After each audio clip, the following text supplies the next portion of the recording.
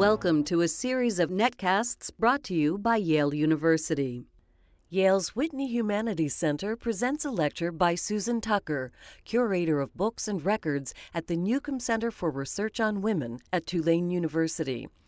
This is the third Franke lecture in this semester's series, History of Food and Cuisine. Her talk is entitled Inscribing Food, Talking Life, New Orleans Past. Tonight I'm going to discuss the inscription of New Orleans food, literally who wrote it and why. And I'm going to skirt through an overall history of the city in food, and then I'm going to concentrate especially on the late 19th and early 20th century cookbooks and the great public markets of the city.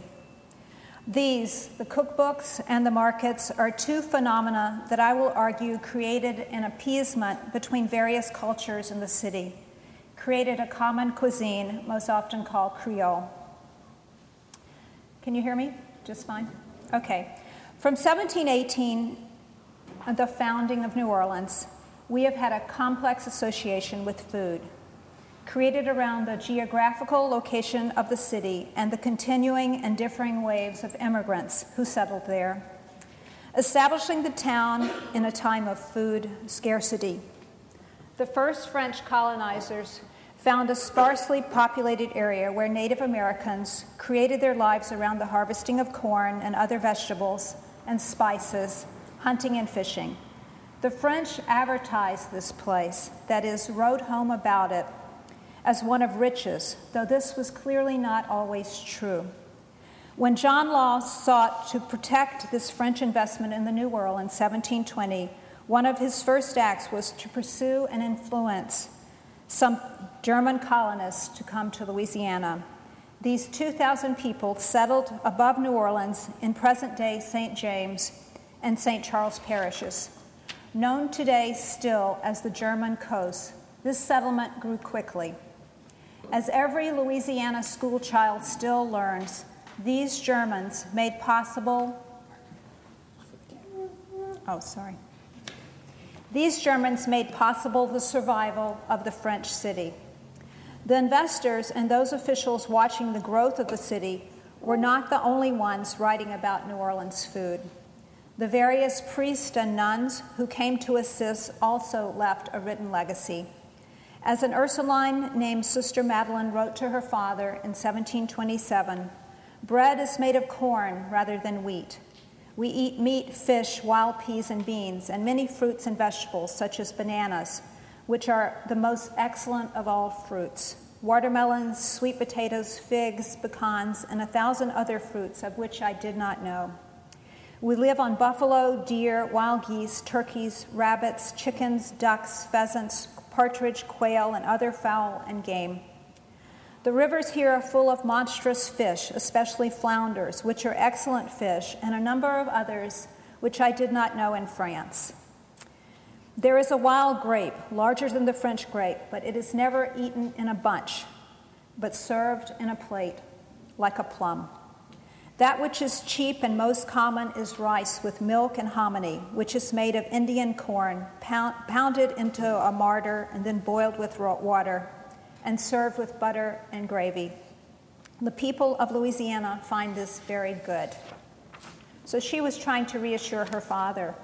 There were not many writers willing to tell of shortcomings, but naturalist and journalist Antoine Lepage Dupraz in the 1750s was willing to tell of some differences. As he noted, they eat their rice as they do in France, but boiled much thicker and with much less cookery, although it is not inferior in goodness to ours. They make bread that is very white and of good relish, but they have tried in vain to make any that will soak in soup. What the writers advertising the place and the colonists writing home did not often say was how much they depended upon the Native Americans and soon after the arrival of the Africans in 1721 as slaves. The Native Americans taught the colonists how to survive by drying fruit, fish, and meat, and how to make their meals more palatable by thickening soup with filet made from sassafras, and by making hominy and grits from corn. The Africans brought knowledge of rice cultivation. Yet, again, as every Louisiana child is told in connection with this, there was always a fear of starvation. By the 1760s, when the Spanish took over, the records show a need for adjustment.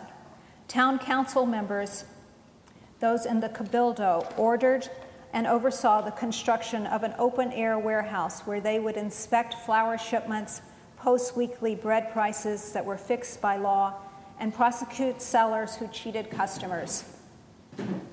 As their notes attest in translation, in view of the great abuses committed in the sale of provisions, which are exposed to the elements, not being covered, and particularly their quality, the necessity for a building to transact the sales of provisions would result in untold good to the public. It was determined to build a wooden warehouse 60 feet long by 22 feet in width, roofed with shingles. The last 40 years of the 1700s then showed continuing improvement in the availability of food. Yet the Spanish were not able to completely dispel shortages. The last French colonial prefect, who arrived for just a year to oversee the transfer from Spain back to France and then to the United States, one Pierre Clément de Lausat, described a very homely scene from 1803 that he experienced in New Orleans. As he wrote, provisions were lacking in the market and were had only at prohibitive prices. We imitated the colonists. Almost like farmers ourselves, we drew upon our own resources, and our poultry yard came alive with hens, roosters, chicks, turkeys, and domesticated ones raised in our aviary or wild ones hunted in the woods. Domestic and wild geese, peacocks, bustards, ducks, sheep, deer, and raccoons. We set up a useful menagerie that was prolific, made a pretty sight, and provided amusements below our galleries. In contrast to the Spanish belief in their monitoring of the butchers, Lausat would only buy meat directly from the farmer.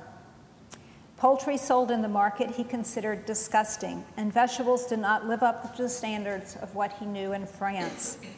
On the other hand, grasset, partridges, and other birds were excellent. Sea turtle could be perfectly cooked by local cooks.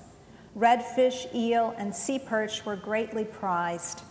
The pecan, unknown to him in France, was better than any nut he had ever tasted. He found that the best fruit of the country was, without question, the orange.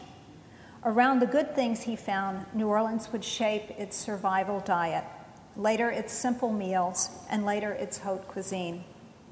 The food scarcities would be alleviated, he believed, by the enterprising spirit of the United States, already showing itself in Louisiana in 1804 as he was preparing to leave.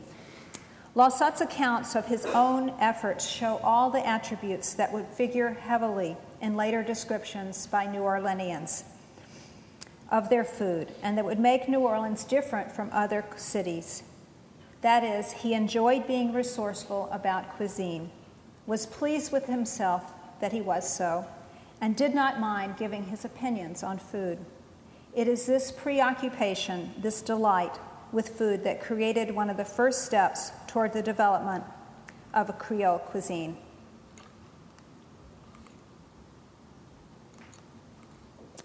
The American city that he envisioned grew quickly, such that by the end of the 1830s, New Orleans could be counted as one of the nation's most populous and prosperous cities. In 1840, a New Orleans visitor named Henry Whipple pronounced the city the grand reservoir of the Great West. Whipple, agricultural historian Wendell Stevenson later noted, was witnessing the agricultural surplus of the Mississippi Valley deposited in the city. The residents would then be excused for the pride they felt, since the whole interior of the U.S. was pouring its wealth at the door. The river current floated hundreds and eventually thousands of flatboats, barges, and keelboats carrying food down to the city. On the levees could be found sugar, molasses, corn, flour, whiskey, butter, kegs of lard, puncheons of rum, sacks of wheat, tierces of flaxseed, mountains of grain sacks, including oats, wheats, and rye. These materials would be advertised in newspapers, of course, and shuttled off to other parts of the United States. They would be also sold in the city, and each morning in the markets of New Orleans and on the streets of the city, at about 4 and 5 a.m., one would witness scenes such as this one. During this early 19th century growth, New Orleans established a good number of coffee houses, small restaurants, and hotel dining rooms. The city also enlarged its public market system, something I will discuss a little later. Here you see the St. Mary's Market, which was built in 1822 in the part of town called the American Sector, that is across Canal Street, not in the French Quarter. The oldest market was the French Market, and the second was the St. Mary's Market. Journalists from around the country flocked to cover the colorful scenes involving shopping for food, eating food, and especially the melange of cultures found at the markets and at the tables of New Orleans. The travelers mixed with wealthy locals at a number of luxury hotels, most notably one called the St. Charles, and wrote home about lavish, continental, European banquet dinners. In 1840, the Frenchman-trained chef Antoine Alciator opened a boarding house for businessmen in the center of the old part of town, what we call today the French Quarter. Alciator's dining room remains open as Antoine's, arguably the nation's oldest continually family-run restaurant, and the brick-and-mortar progenitor of New Orleans haute cuisine. Here, he and his descendants invented famed dishes such as oysters, Rockefeller, pompano en papillote, and café brûlot. During the same era, two Jacques opened in 1856, and a number of other smaller places that did not survive, such as this one called Madame Béguet's. This pattern of expansion around markets became a familiar theme in the writings about New Orleans restaurants. Why this was so had to do with the novelty of restaurants at all, and the probable head start that New Orleans had over other cities in the beginning days of such places to stop and eat. As traveler Louis Fitzgerald noted in his book for Harper and Brothers in 1842, one such place in New Orleans was considerably full. People were lounging about in all directions, evidently waiting for a favorable opportunity to approach the bar, which was crowded with hungry disputants, before whom were displayed all the delicacies of the season and out of season, from turtle soup, wild turkey, and hot venison, down to calves' feet à la vinaigrette, pâté de foie gras, and macaroni au fromage graté. When the length of the table, which is about 60 feet, is taken into consideration, some idea may be formed of the numerous quantity of the dishes required to fill up every gap. And yet this is done every day during the hours of 11 and 1 o'clock, and of the very best materials that either foreign or domestic markets can supply. In a mere 20-odd years, the Civil War had left New Orleans quite a different place from this haven of riches. But the foundations for good food had been laid, and moreover, the port in the late 19th century remained central to the overall nation and became the second largest port of embarkation in the United States. That meant continuing waves of immigrants brought their own cuisine to the mix of the city. From the 1840s, Germans arrived in the thousands, and a number among those arriving became experts in sausage making and bread baking. Literally all the bakeries today in New Orleans still surviving are from these German immigrants. Slightly later, the Sicilians began coming and familiarized other immigrant groups and older New Orleanians groups with tomato-based gravies. The Dalmatians excelled at oyster harvesting. I like this slide because it shows in the background, it's sort of dark in here and you can't see it, but there's a French bakery behind there, Garrick Bakery. And if you look here, then you look further down the street, it's the same scene. There's one of the Dalmatian names. And here are the oyster luggers at the foot of Esplanade Avenue. New Orleans also continued as a central depot for coffee and sugar, even during these relatively depressed years of the late 19th century. Here, for example, is the Sugar Exchange Building, erected in the 1880s, and a symbol of this continuing importance of New Orleans as an agricultural port.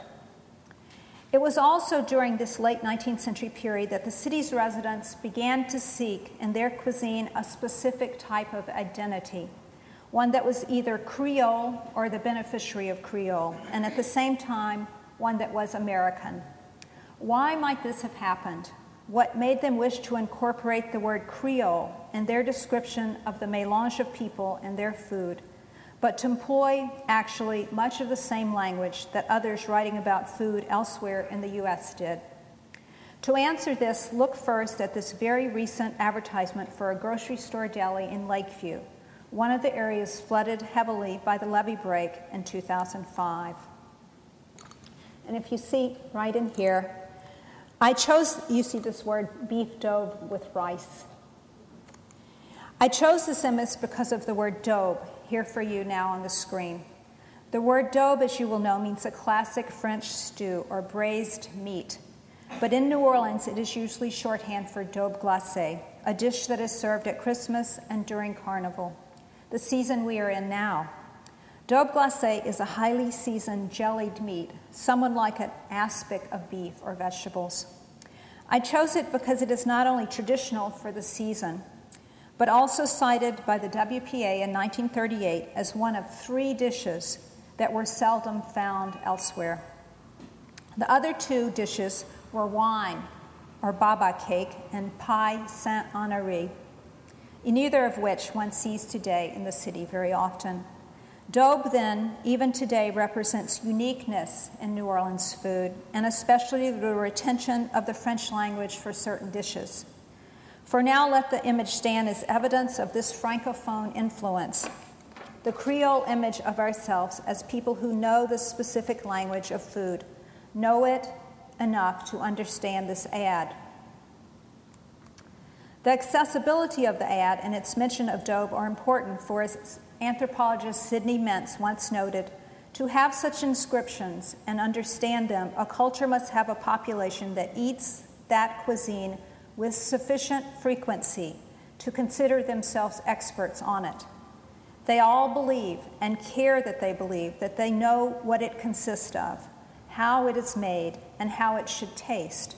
In short, a genuine cuisine has common social roots. It is the food of the community, albeit of often a very large community. For New Orleanians, this cuisine is usually defined as Creole. All along here, I've been using the word Creole as if you know what I mean. And I'm sure on some level you do know its meaning. But for New Orleanians, it is always a controversial and fluid word.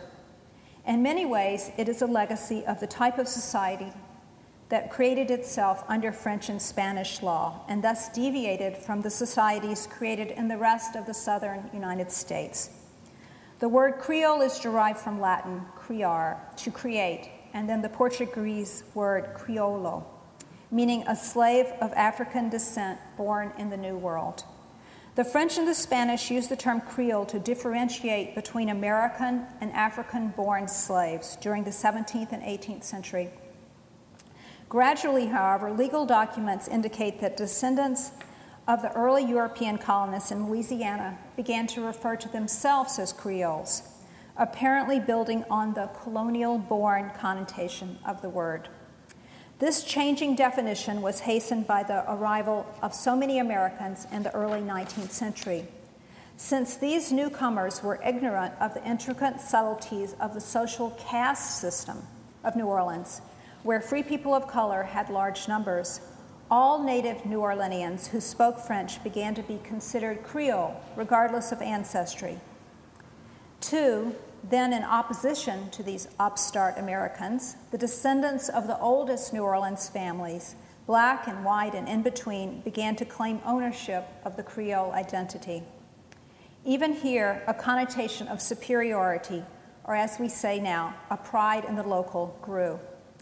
And as the WPA compilers of the 1930s found, the word Creole came to mean the epitome of perfection. All along, there was never a precise racial composition of the group, though certainly the white Creoles tried to make one. The debate goes on today. As late as 2005 and 2006, many of you might have seen some articles in the New York Times where people were arguing if there were any Creoles left in New Orleans. The shortest addition to this public discussion that I can give right now is that it is an important argument and that the definition still has to rest upon the first definition, meaning born in the New World. In discussions of New Orleans, this means being a descendant of one of the settlers of the city. But the settlers kept changing year by year. As a group of us working on a recent application to make New Orleans a UNESCO City of Gastronomy noted, the interesting thing about the uses of the word Creole in New Orleans today is that the centuries are erased, and within a span of a few blocks, all the definitions of the word that have been used throughout history are in current usage and also in current dispute. In themselves, the cookbooks of New Orleans allow a glossing over of the worries over the term Creole, or in some ways an appropriation of the term, or in other ways, as I noted in beginning, the means to an appeasement between various groups of the people who settle, and especially those who kept settling the city.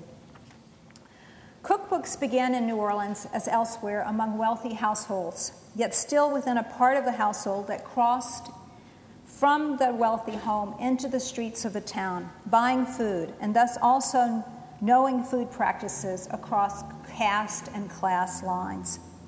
In their humility, cookbooks allow always appeasement of and the uniting of the wealthy and the not so wealthy.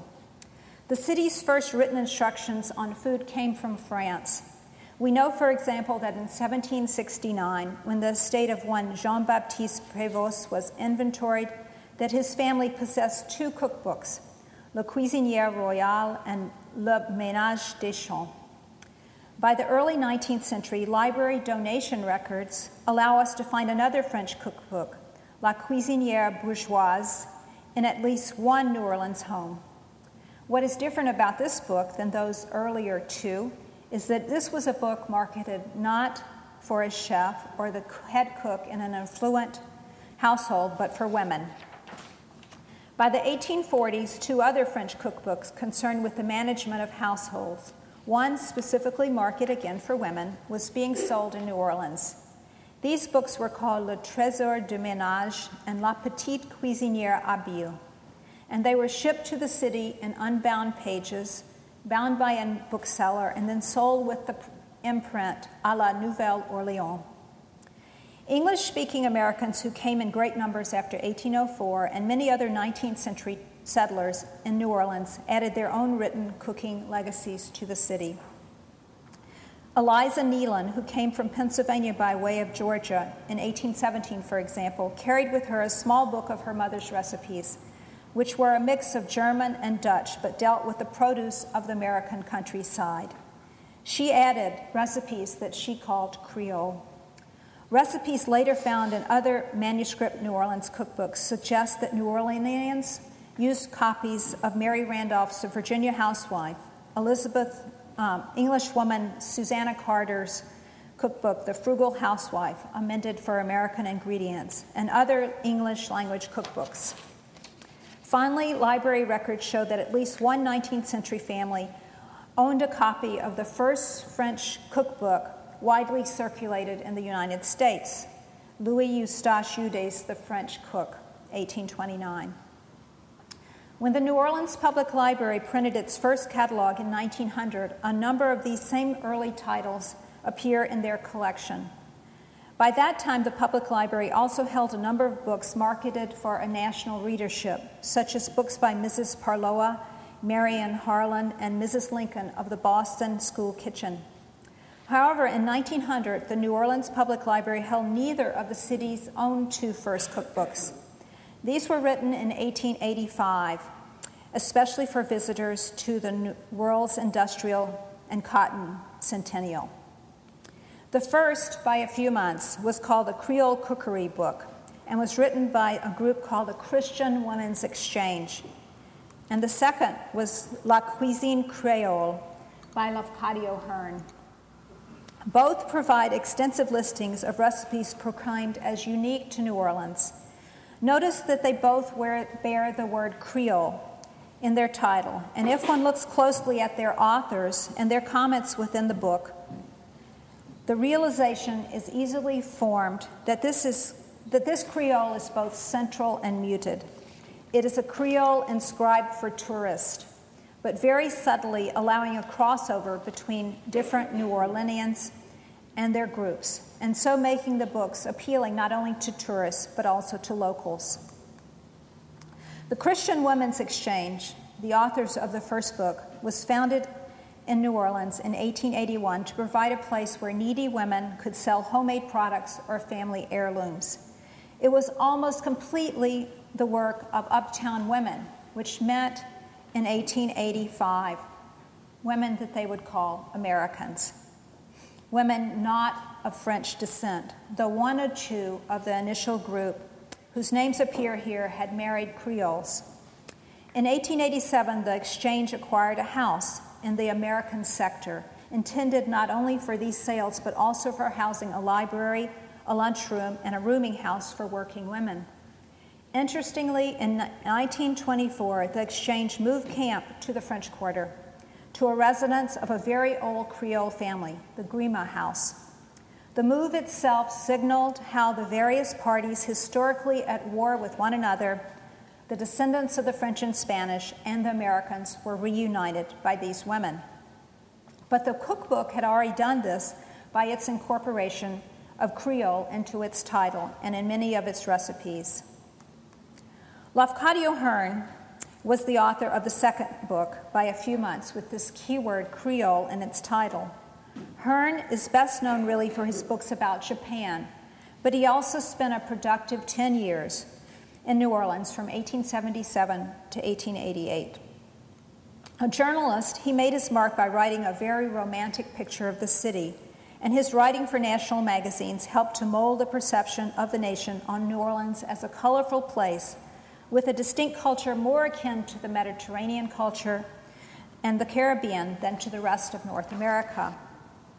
Interestingly, his La Cuisine Creole was published anonymously. He didn't want to put his name to it. But it bears the subtitle, A Collection of Culinary Recipes from Leading Chefs and Noted Creole Housewives who have helped make New Orleans famous for its cuisine.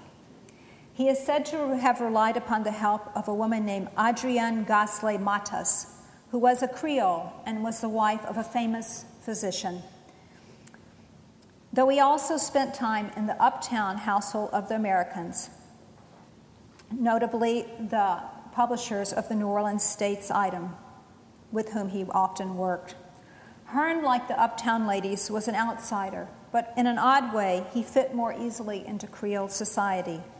Born on the Greek island of Lefkos, the son of a Greek mother and an Anglo-Irish father, Hearn spent his school years unhappily in cold Ireland. He missed warmth, and he found that in New Orleans. Hearn had also known defeat and even hunger, and so his language was evocative of what the Creoles, black and white and in between, felt. Now, both the Christian ladies and Hearn were part of what has been called the last days of European New Orleans, and they were also in a city recovering from Reconstruction. Novelist and later social commentator George Washington Cable was writing about the decline of the city and the sad plight of the Creoles of color, who were losing their caste identity and forced into a racial one. All Creoles were losing their fight to maintain a Francophone culture. French was banned from the public schools during Reconstruction, never to be taught there again, or never to be taught, classes never to be taught in English until about 1980. The French Quarter was losing residents as the Creoles, who could brave intermarriage, left for the American sector. City Hall moved to the American sector. And so grew the need for what was called an awakening of Creole consciousness. Creole intellectuals began to found new journals and newspapers and battled to keep their culture alive. This sense of difference, of the lost cause of the with Gallic overtones, appealed to many people in the city. It appealed to Hearn, and it was understood by the Christian Women's Exchange members. They became part of the effort to keep alive, or at least transform, the meaning of Creole. The Creole cooking tradition gained another inscribed volume when in 1900 the Picayune Creole Cookbook made its first appearance. Compiled and said to be compiled anonymously, the Picayune was published in 15 different editions over the whole of the 20th century. The cookbook is still today very useful and still a favorite. The Picayune is the city's newspaper, now called the Times-Picayune, and it was founded in 1837. By the end of the 19th century, it had become the leading newspaper in the city, just as the Creoles were trying their hardest to hold on to the French-speaking journals. In 1900, the first edition of their cookbook was issued with the stated purpose of preserving to future generations the many and matchless receipts of our New Orleans cuisine, to gather these up from the lips of the old Creole Negro cooks and the grand old housekeepers who still survive ere they too pass away, and the Creole cookery, with all its delightful combinations and possibilities, will have become a lost art. The book's 3-page introduction emphasized the rich mix of cultures that contributed to New Orleans cookery, but noted the ravages of the Civil War and the changes in circumstances of many families. Quote, the Picayune in compiling this book has been animated by the laudable desire to teach the great mass of the public how to live cheaply and live well. The emphasis was on traditional and efficient home cooking with Creole specialties for inexperienced cooks, written to show how it is possible for every family, from the palace to the cottage, to keep a good table and at the same time an economical one. Comprehensive chapters of recipes began with Creole coffee and continued through things that are normal in cookbooks, such as soup, fish, seafood, meat, game, birds, and poultry. Additional chapters provide recipes for distinctly New Orleans cuisine, such as chapters on bouillie, Creole gumbo, Creole breads, and Louisiana rice. There was also a chapter on Lenten soups. The last chapter was how the Creole housewife in reduced circumstances manages to live economically and well. The divisions themselves within the various editions have never changed. Yet, as Ryan Fertel recently noted, the introductory text and illustrations constantly shift over time to suit changing political, social, and cultural power relationships in the city, the South, and the nation. Editors of the cookbook repeatedly reordered the words and images within in order to assign and reassign authorship of these Creole recipes. The Picayune's Creole Cookbook interprets the history of New Orleans and accredits dominion over the city's Creole culture. Over the years, as Fertel's quote signals, these shifts have concerned race and gender. The race part becomes fairly obvious since one of the always unnamed cooks was portrayed like this, as a mammy. But gender was also important, of course, since she is also a woman, and the recipes are said to have been vetted by a famous male cook, and the compilations obtained through conversations with chefs, mostly male, and over the years, more emphasis was given to both the African-American women in the kitchen and the white women who, alas, might find themselves in the modern world without a cook. Still, the mammy image was a constant, and she is almost always defined as Creole herself, and certainly at work in a Creole kitchen. What is most interesting about all the editions, however, is again the emphasis on Creole thrift. Thrift is the defining characteristic of what the compilers want from the Creole housewife, or people who imitate her. She insists on quality, but she knows how to use her resources well, just as the early New Orleanians had to do with their reliance on the Germans and Laussat had done in 1804. I also love the Picayune for its authoritative and ethnocentric tone. If any of you have read it, they proclaim a certain privilege in being from New Orleans. About sweetbreads, for example, they write, "Scarcely one person in 10, if the question is put directly, can tell you what a sweetbread is. And they can scarcely be blamed for the most distinguished lexicographers from Webster down to the late compiler of the new century failed to give the correct definition. Yet every old French dictionary can define sweetbreads as the glands in the throat of any young animal, more generally the sucking calf. The old Creole gourmets have had infinite amusement over definitions given by the American dictionary makers. And for pork chops, the Picayune is similarly pleasurable in their straightforward pronouncement. The Creoles will never eat a broiled pork chop. Shortly after the first two editions of the Picayune Creole Cookbook, another look at Creole cuisine appeared. This was the 1904 publication of Celestine Eustace, Cooking in Old Creole Days. It is surprising that this book is not better known or popular, but Eustace never had the moral imperative that the Picayune does, or, of course, the longevity of a corporation, or even the literary following of Lafcadio Hearn. In many ways, though, Eustace was just the type of woman that Hearn and the Christian Women's Exchange and the Picayune compilers aimed to emulate. She was overtly a Creole. Her Creole status is based on lineage, and she is also a Francophone. Her book comprises two sections, one in French and one in English. Like the other early compilers and writers, Eustace believed that the Creoles, white and black and in between, had shaped a remarkable cuisine. And she is eager to tell something of that history and add these recipes to the national cuisine.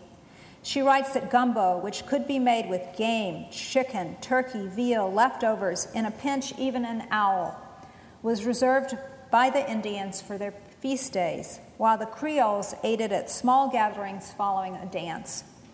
She also delights in food, as the Picayune writers do, but places emphasis on the food itself and not on the superiority of the Creoles, noting, for example, that the tomato, like no other food item, is capable of appearing in so great a variety of palatable and satisfying dishes.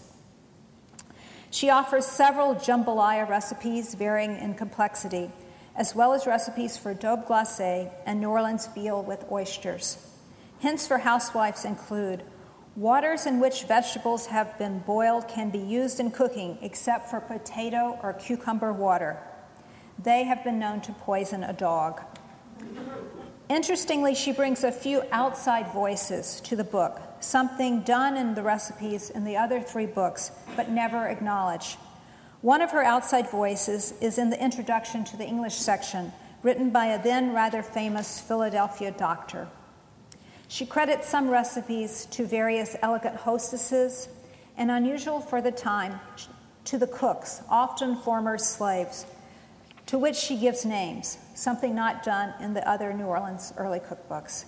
Josephine Nisso, who worked for her brother, who was once Confederate ambassador to France for 40 years, is one of those named. Nisso's oyster and peanut soup is an interesting souvenir of African influence. The book also contains a menu in French and in English of a small Creole dinner for the delegates of the New Orleans Press Club in 1899. Like Hearn, Eustace wanted to give more to her cookbook than just food, so she inserted these sorts of musical notations that she explained she learned from the Creole cooks. In this, she brings the French-speaking Africans who descended as Creoles into the circle of the knowledgeable folks who make New Orleans cuisine. She also inserts drawings of the market people, such as this man selling mustard and this woman selling calaz. Now, at the same time that these four critical cookbooks were being published to make known the old ways, much was changing that is not discussed in the books, but is the root of their nostalgia. As I mentioned, New Orleans by this time was not the same city of the 1840s to which the great agricultural Midwest and South had poured their agricultural products. There were other ways of moving products by then than the barges of the Mississippi, and other cities gaining ascendancies as depots. Whereas the cookbooks talk of the disappearance of African-American mammies and the Creole lifestyle, what was also changing had to do with the advent of electricity, different means of food procurement from different ethnic groups, and the shaping of French cuisine worldwide. A new New Orleans cuisine was being shaped, one that was both unique and part of a discourse recognized by larger audiences. These cookbooks subtly show how this would happen, but it's useful to look at the underlying factors that made it so. By the late 1880s, Westinghouse and Edison had begun wiring the city. Local ice houses then could create blocks of ice, which rested in the bottom of ice boxes. And as refrigeration became the norm for all small stores, all sorts of government regulation of markets, which had been the government control since the 1760s, began to unravel. Why this bit of progress upset the view that New Orleanians had of their food and its centrality to their way of life has to do with the enormous appeal of the markets over a long period of time. The city's market system, one would argue, was also a reflection of the evolving New Orleans population, and by extension of the word Creole and the meaning of Creole cuisine. As I noted earlier, the market's foundations under the Spanish regime came at a time when the city was never sure that starvation was far away. In 1779, the Spanish authorities built the first central public market, a wooden structure that was much like the one I showed you for the St. Mary Market, to shade butchers and their meat. Other public markets soon followed to serve a population that grew steadily from 3,000 in 1760 to 8,500 by 1808. St. Mary's Market, which we saw, was built in 1822, the first in the American sector. By the 1880s, there were 20 more significant public markets. Some catered to specific groups. The Irish claimed St. Mary's, the Germans the Poydras Market, the Creoles of color the Treme Market. Who governed the market was always a source of contention. Why? Because the markets had exclusive sale of all perishables. In both the Spanish and the American city, the markets created a huge source of income. In 1888, they generated $200,000 for the city. Only taxes on property yielded more money. The market also employed many people, especially immigrants, and thus contributed to the whole economy. The markets required police, cleaning and repairs, and vendors and farmers. They required inspectors. New Orleans employed the old European system known as the farmer of the market. The farmer was the prime contractor who then leased the entire facility and paid the city. Some of the appeal of the markets was architectural. In the largest of the market, the one today we call the French Market, a series of buildings were built. The first market, designed in the Americans, was called a palace, much more elaborate than the warehouses of the Spanish had been. But it was destroyed after only a year of its existence by the hurricane of 1812. The next building, constructed in 1813, still stands today and looks like this. Until really quite recently, this was known as the meat market, until the beginning of the 20th century. The four other buildings in this, the largest market, were the bazaar, where dry goods were sold, the fruit and flower market, where poultry could also be sold, the vegetable market, and the fish market. During market hours, which were 5 a.m. to noon, and 5 a.m. to 10 a.m. in the summer, the streets between the markets also had the stands of vendors selling such things as filet and pralines. The same was true for other markets in other parts of the city. They were smaller, of course, with few exceptions, but often, like this one, they straddled two streets. Besides the visual appeal of the markets and the market people, residents and tourists also liked them for the part they played in showing off produce itself, and the view of the city as one where people spoke many different languages. In 1821, at the French Market's series of interlocking structures, artist John James Audubon wrote that he could buy for his work 6 kinds of wild waterfowl, 9 kinds of wild birds, and many squirrels. Traveler Charles Lyell, around the same period, noted the people and their differences from him and other North Americans of European descent. Negroes, mulattoes, and quadroons, some talking French, other a patois of Spanish and French, others a mixture of French and English, he wrote. In 1845, the travel writer Benjamin Norman noted the richness of the Sunday markets, where whole families turned out, as opposed only to the cooks during the weekday. As he noted, at the break of the day, the gathering commences. Youth and age, beauty and the not so beautiful. All colors, nations, and tongues are commingled in one heterogeneous mass of delightful confusion. And he must be a stranger indeed who elbows his way through the dense crowd without hearing the welcome music of his own native language. Some 90 years later, travelers still found more than enough to write about and again came to define the city, sometimes the whole of the state, around what they saw in the markets. As Alice Toklas, cook and companion to Gertrude Stein, wrote in her 1930 visit to the city, "In New Orleans, I walked down to the market every morning, realizing that I would have to live in a dream of it for the rest of my life.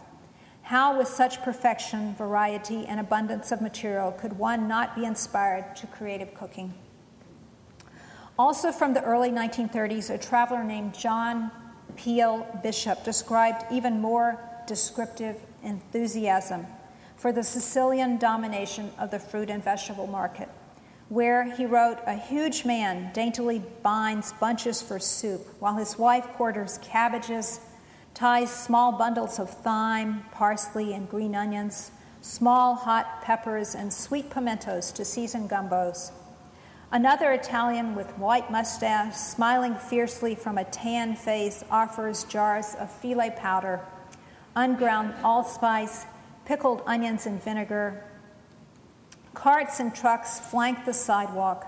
One walks through crates of curled parsley, scallions piled with ice, wagon loads of spinach with tender mauve stalks, mist-banked baskets of crisp kale, sacks of white onion and oyster-white fish nest, pink onions and sacks of old rose, piles of eggplant with purple reflections, white garlic and sea green leeks with shredded roots, gray-white like witch's hair." Bishop then conflated the scenes in the market with the very essence of what the city offered him, noting that, in looking up at the corner in the bright sunlight, I saw a sign, "Poor Boys, Grand Dame Coffee, J. Battistella." At that moment, it seemed to me to resume much of Louisiana, which was a neon sign unlit in the sun and ending in an Italian name. Such public markets, so present in other American cities, were more numerous in New Orleans, and they lasted longer in New Orleans than in other cities. The vendors in the markets attained a certain status. The farmer of the market was a wealthy man, and the butchers came next in the social hierarchy, especially because their work involved close ties to various restaurants. All food, especially the meat of the market, had to be used up in the day, hence the growth of restaurants. The butchers also formed a network by marriage and kin that made their exclusiveness even more pronounced. And here enters the French imperialism on cuisine, and New Orleans a particular French link. Consider, however, that by the late 19th century and certainly the early 20th century, the butchers were both at the center of Creole culture and outside it. Their outsider status is not often mentioned. For the most part, the butchers of the market of the 19th and early 20th centuries were not from the old Creole families. Rather, they were from a Francophone group the American New Orleanians called the Foreign French. Many of them in the French market came from the same region in France, from Gascony. These Gascon butchers had come to the city in waves during the 19th century after the French Revolution, Waterloo, the July Monarchy, and the 1849 Revolution. They were involved in a number of cultural organizations. that made themselves stronger. They had a benevolent society. They ran the French hospital, what was called the French hospital. They also had their own French Benevolent Butchers Association, which provided one of the strongest groups nationwide to counter the power of meat wholesalers. About the prominence of the Gascon butchers, the New Orleans Times in 1869 felt obligated to criticize what was perceived as a monopoly. "There is not an American in the business," they wrote, "and the number of Germans may be counted on the fingers of a single hand." Though this was not technically true, the Frenchmen did wield the most power and the most visible, as the names on these advertisements suggest. I'm just going to go through these really quickly. All French names. Now, as all this was happening, the mother country of France was successfully building its global domination of food preparations in the grand hotels of Europe and America. This was transported to the richness available on New Orleans' table via the good number of French-identified establishments attached to the markets and to the people who immigrated to New Orleans, not coming as Creoles at all, but perhaps becoming a new definition of Creoles. This is Galatoire's restaurants, and their children, after all, were born in New Orleans and today run restaurants such as this one.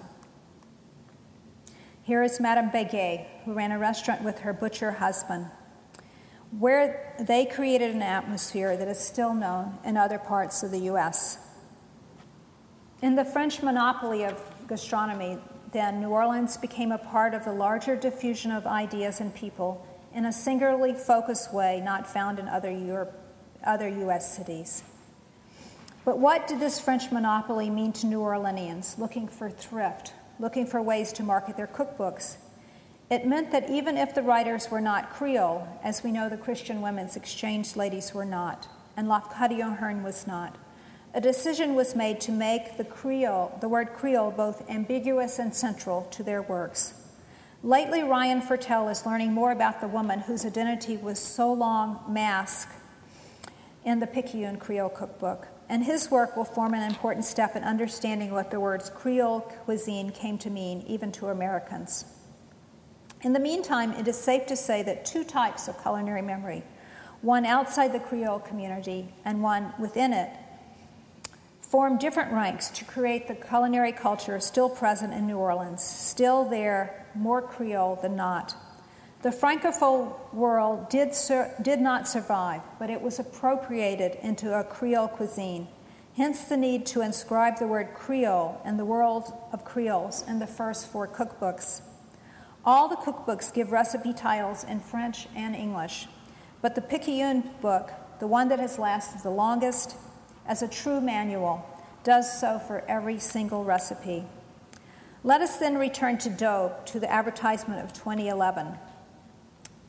With apologies to vegetarians, I chose it, as I noted earlier, because it is a staple on the holiday table, and especially on the carnival one, where we are now.